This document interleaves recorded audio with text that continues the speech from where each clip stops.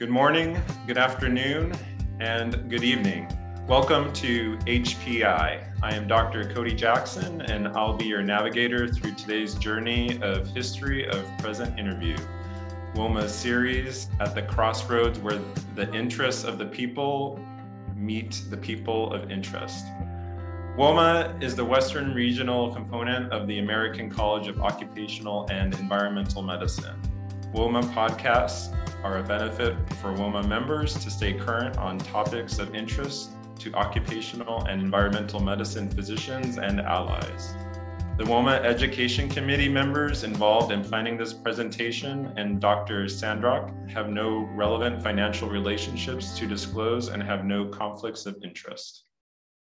On today's podcast, we'll discuss updates to the COVID-19 pandemic and its interaction with public health with Dr. Christian Sandrock, an internist who specializes in critical care, infectious disease, and pulmonary disease. Welcome to the show, Christian. Thank you. Hope you're doing well, Dr. Jackson. Getting back into the new normal with traveling, going to group events, what are the risks to air crew, pilots, to the people attending conferences or serving the buffet at the conference? How can these exposures be mitigated? Are what we're doing helpful? What are your thoughts on that? It's a great question. And not every scenario is exactly the same. So I think that can make things a little bit difficult. But in general, there's sort of a large way you can sort of look at responding to that risk and mitigating that risk. And I think, obviously we'll start with vaccination status. The unvaccinated are much more likely to acquire disease than the vaccinated. We do know with the Delta variant that a vaccinated individual could not only shed virus, but they're able to spread that locally. But it appears that the transmissibility of an unvaccinated person is significantly less than a vaccinated person. So that would be one thing that would help you mitigate it. So if you're flying or going to a conference or in a hotel, by being vaccinated, you've already significantly not only reduced your risk of disease acquisition, but the likelihood of you spreading it to another individual if you do get sick is lower. That's one thing. Number two is obviously wearing masks, particularly if you're indoors, which I'll mention next, but that's going to reduce the likelihood of spread. So, if you're on an airplane, you're vaccinated, you're wearing a mask the entire time you're on a plane, your likelihood of getting infected is well under 1%. It's very low. So, obviously airlines now have this, we recirculate the air, it's exposed to UV light, or it's decontaminated or through a HEPA filter and so forth. So there's additional features, but even in the absence of that, and you just have your seatmate next to you and they have their mask on, that also will play a role. So if you're masked, great. If everyone else around you is masked, that's significantly lower than those people not being masked. And then lastly is the sort of indoor-outdoor rule. If you're outside, the likelihood of being infected, particularly if you have a breeze or airflow, is going to be much lower than if you're inside in a place where you don't have that airflow. You might have seen there was some CDC guidance that suggested when people get together, make sure you have airflow in your house, like open the windows and doors, because there's a number of studies showing that even if you're inside, by having the windows and doors open and air flowing through, the likelihood of infection is significantly lower. So it's sort of a couple different factors: be vaccinated versus not, wear a mask versus not, be in a situation if you're indoors, or outdoors is better than indoors. If you're indoors, hopefully everyone else wears a mask. If you're indoors, make sure there's some airflow, and that probably reduces the risk. And in general, most people, when you look at spread, they're almost always going to get it from family members and friends. So it's not impossible to go out to dinner or to go out into a crowded environment and get COVID. That happens, but the bulk of the disease spread happens at the family. And so that family unit level and that close contact. So, maybe someone gets it at work or gets it in another area, but then brings it into the family and then spreads it to another family unit. And that's really where most of the spread occurs. So for me, I'm flying and I'm going to meetings. I'm just vaccinated. I wear my mask. I bring alcohol gel and, do the best I can to limit that. And so far I've done okay, including going to Florida, in the summer at the height of their cases, in Texas as well.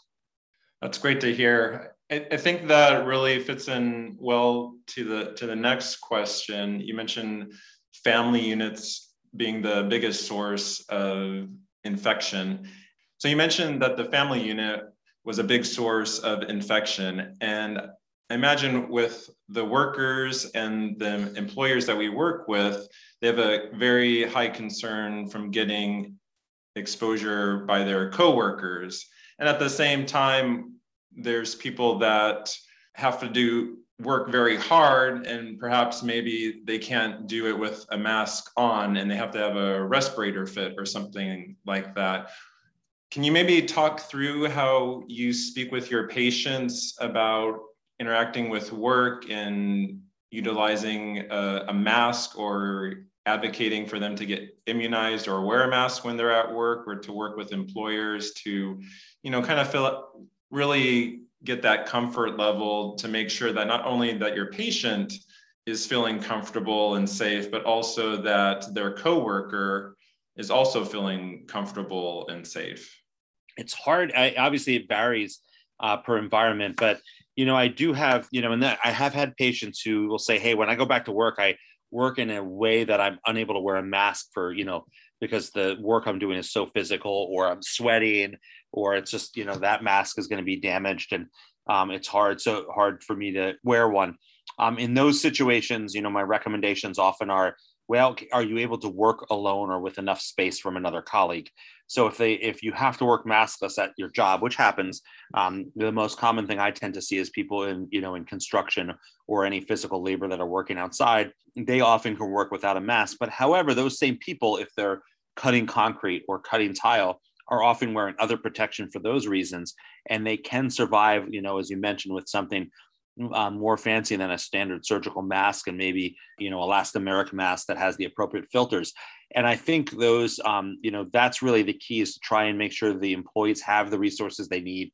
They're able to be protected from COVID or just any other respiratory exposure they have. The number one thing we recommend is vaccination, because that does not cost any money to either you or your employer. So just get vaccinated, because that'll at least reduce that possibility as well, and prevent you from not only missing work, but more likely having, long haul symptoms associated with COVID. At least that's what we think now. So most of my talking through my patients is, number one, be vaccinated. Number two, wear a mask. Number three, if you can't wear a mask, is it a situation where there are better masks available that you can actually wear in those environments? So like an elastomeric mask, which granted are very uncomfortable. You can't wear them all day, but in certain critical moments where you may be close to others, you're able to wear that sometimes, particularly in certain construction and other field positions.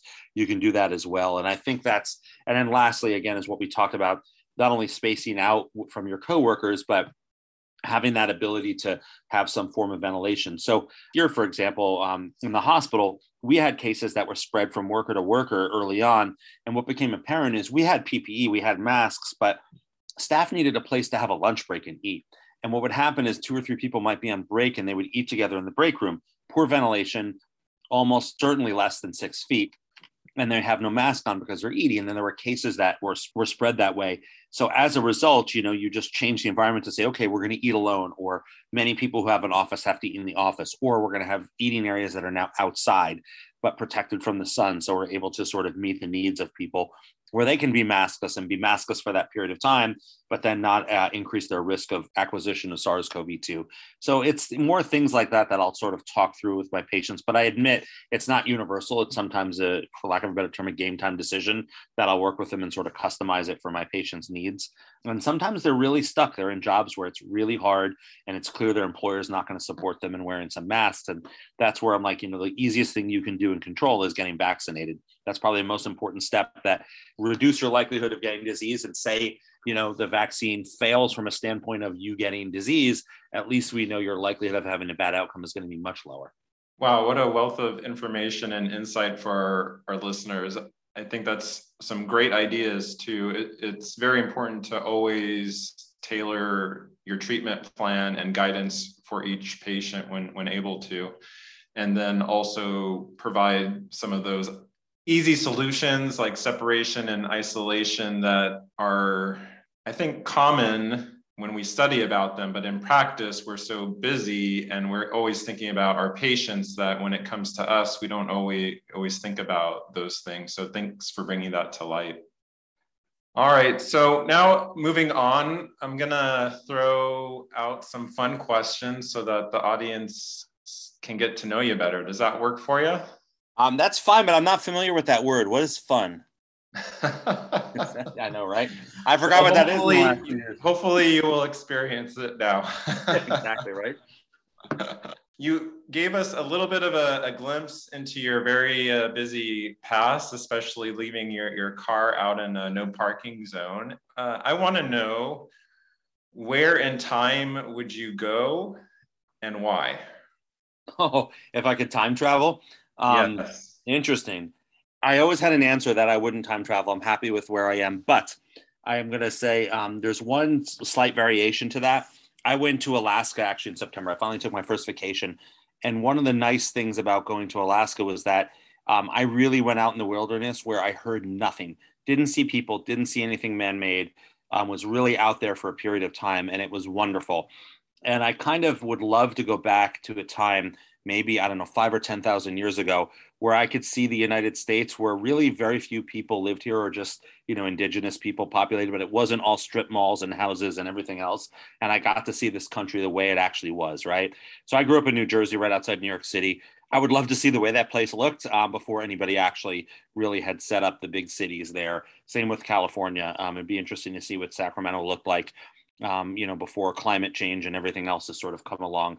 And that's probably the only thing I can think of. Just go back in a time where, it was quiet. I was well down the totem pole on the food chain list, and not at the top as we all are now. And, just had to struggle to survive. There's something just, romantic about that. And that, I don't know how far back that would be, maybe 5,000 or 10,000 years. I'm not sure. But at a time where there was a heck of a lot less people on the planet. Wow, that sounds great. I know that if I were alone, I'd definitely be listening to my own tinnitus. Yeah, I know, right? Well, there was some of that. It was oddly uncomfortable. You realize how you get used to man-made sounds.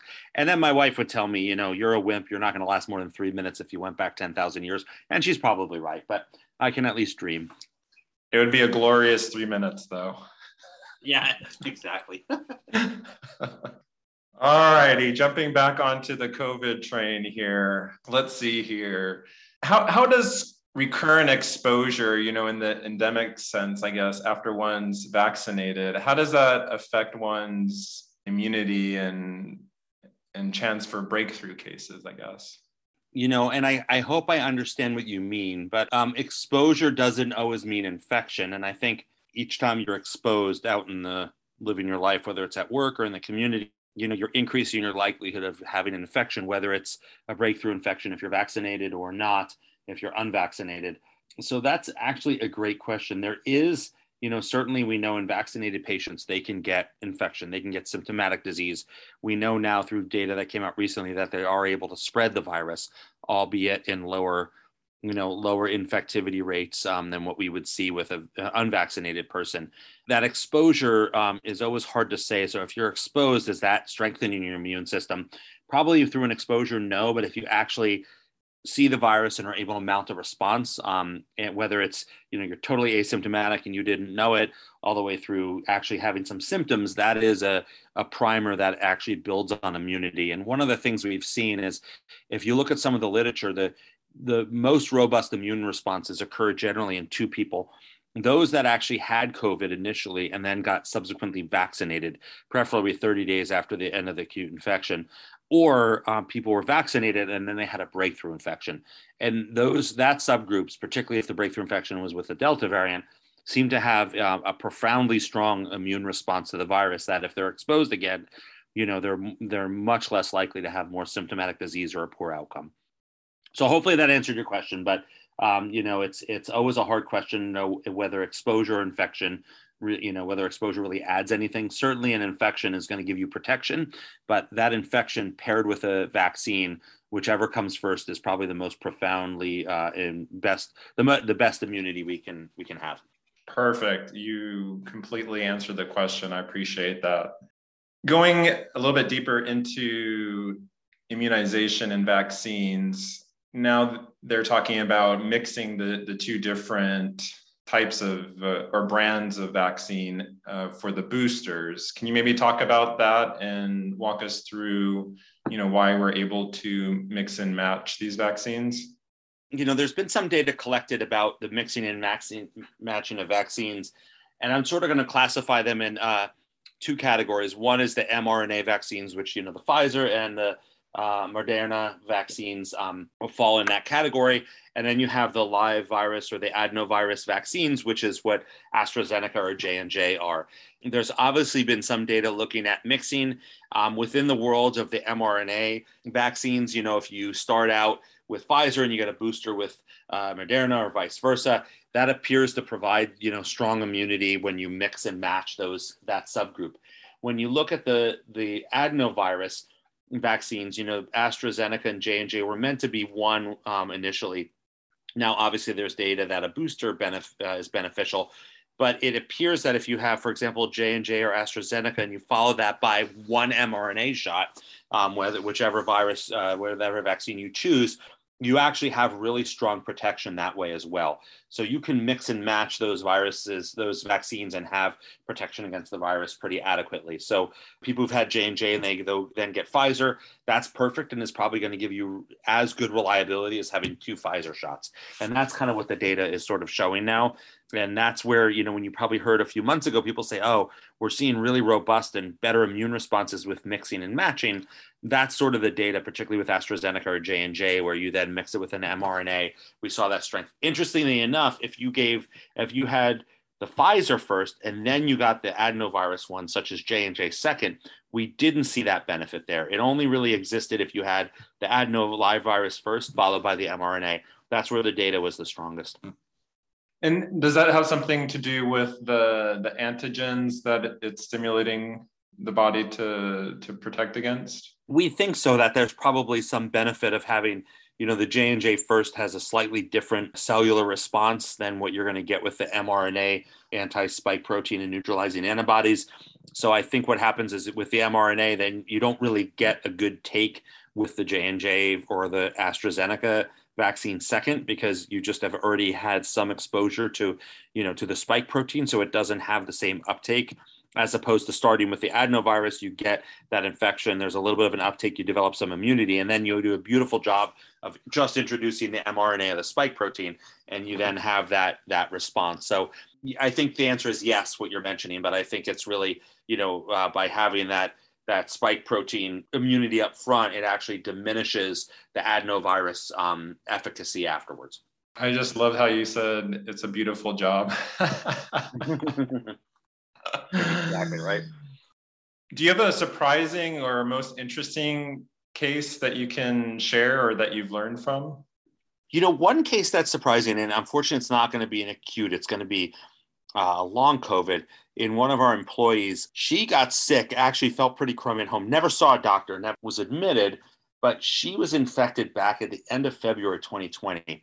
And she's working now with us, but I am flabbergasted at how tachycardic and hypoxemic she gets whenever she runs or moves. So if we, for example, go to a code or respond to a critically ill patient, she has to walk and take her time.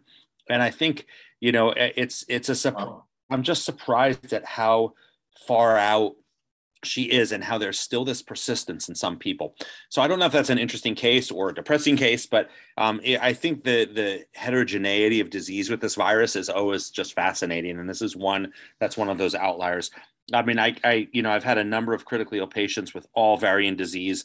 I've seen so much COVID now that I really can't say they're interesting cases anymore in any regard. So I kind of try to stay away from those and interesting examples because unfortunately they get exhausting.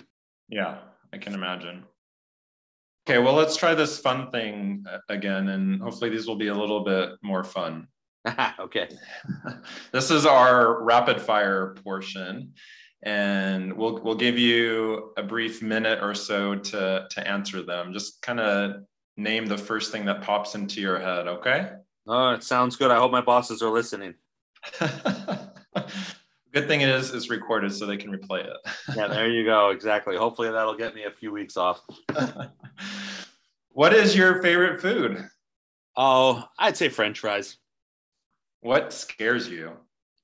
The world, the way it's going to be for my children when I'm gone. What's your favorite movie? I would say right now, let me say that's a really hard one to answer, but I'd probably say Eternal Sunshine of the Spotless Mind. What's something you start but have a hard time finishing? Anything healthy. So exercise or a diet or avoiding caffeine, yeah, or not drinking beer.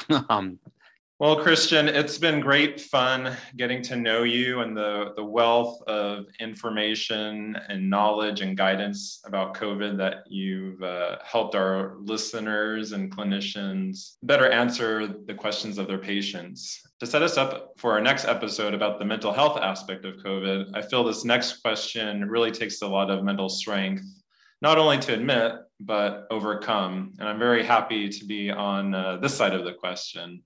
What's something that you believed for a long time to be true and then decided that you had been wrong? I'd give the easy answer, which is that my wife is wrong, but I realize she's always right. That's an easy one. But I would say the thing I could think of now is what I'm really surprised with the literature is I always thought a very good bedside clinician would outcompete any scoring system, any algorithm. So the hunch that the physician would have as to what disease state they have, for example, how sick the patient may be, would trump anything, whether it's artificial intelligence, a scoring system, any, and I'm thinking of things like, the Port score for pneumonia, CURB 65, things like this.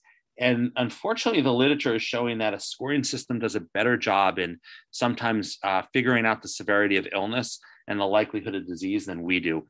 And I used to always think we were better, and now I don't necessarily believe that always. That's that Watson, right? Yeah, exactly right. I think about it and I'm like, computer's smarter than me. This is not good. Well, thank you so much for your time today, Christian. It's been a pleasure getting to know your HPI. Until next time, everyone, please stay safe, stay healthy.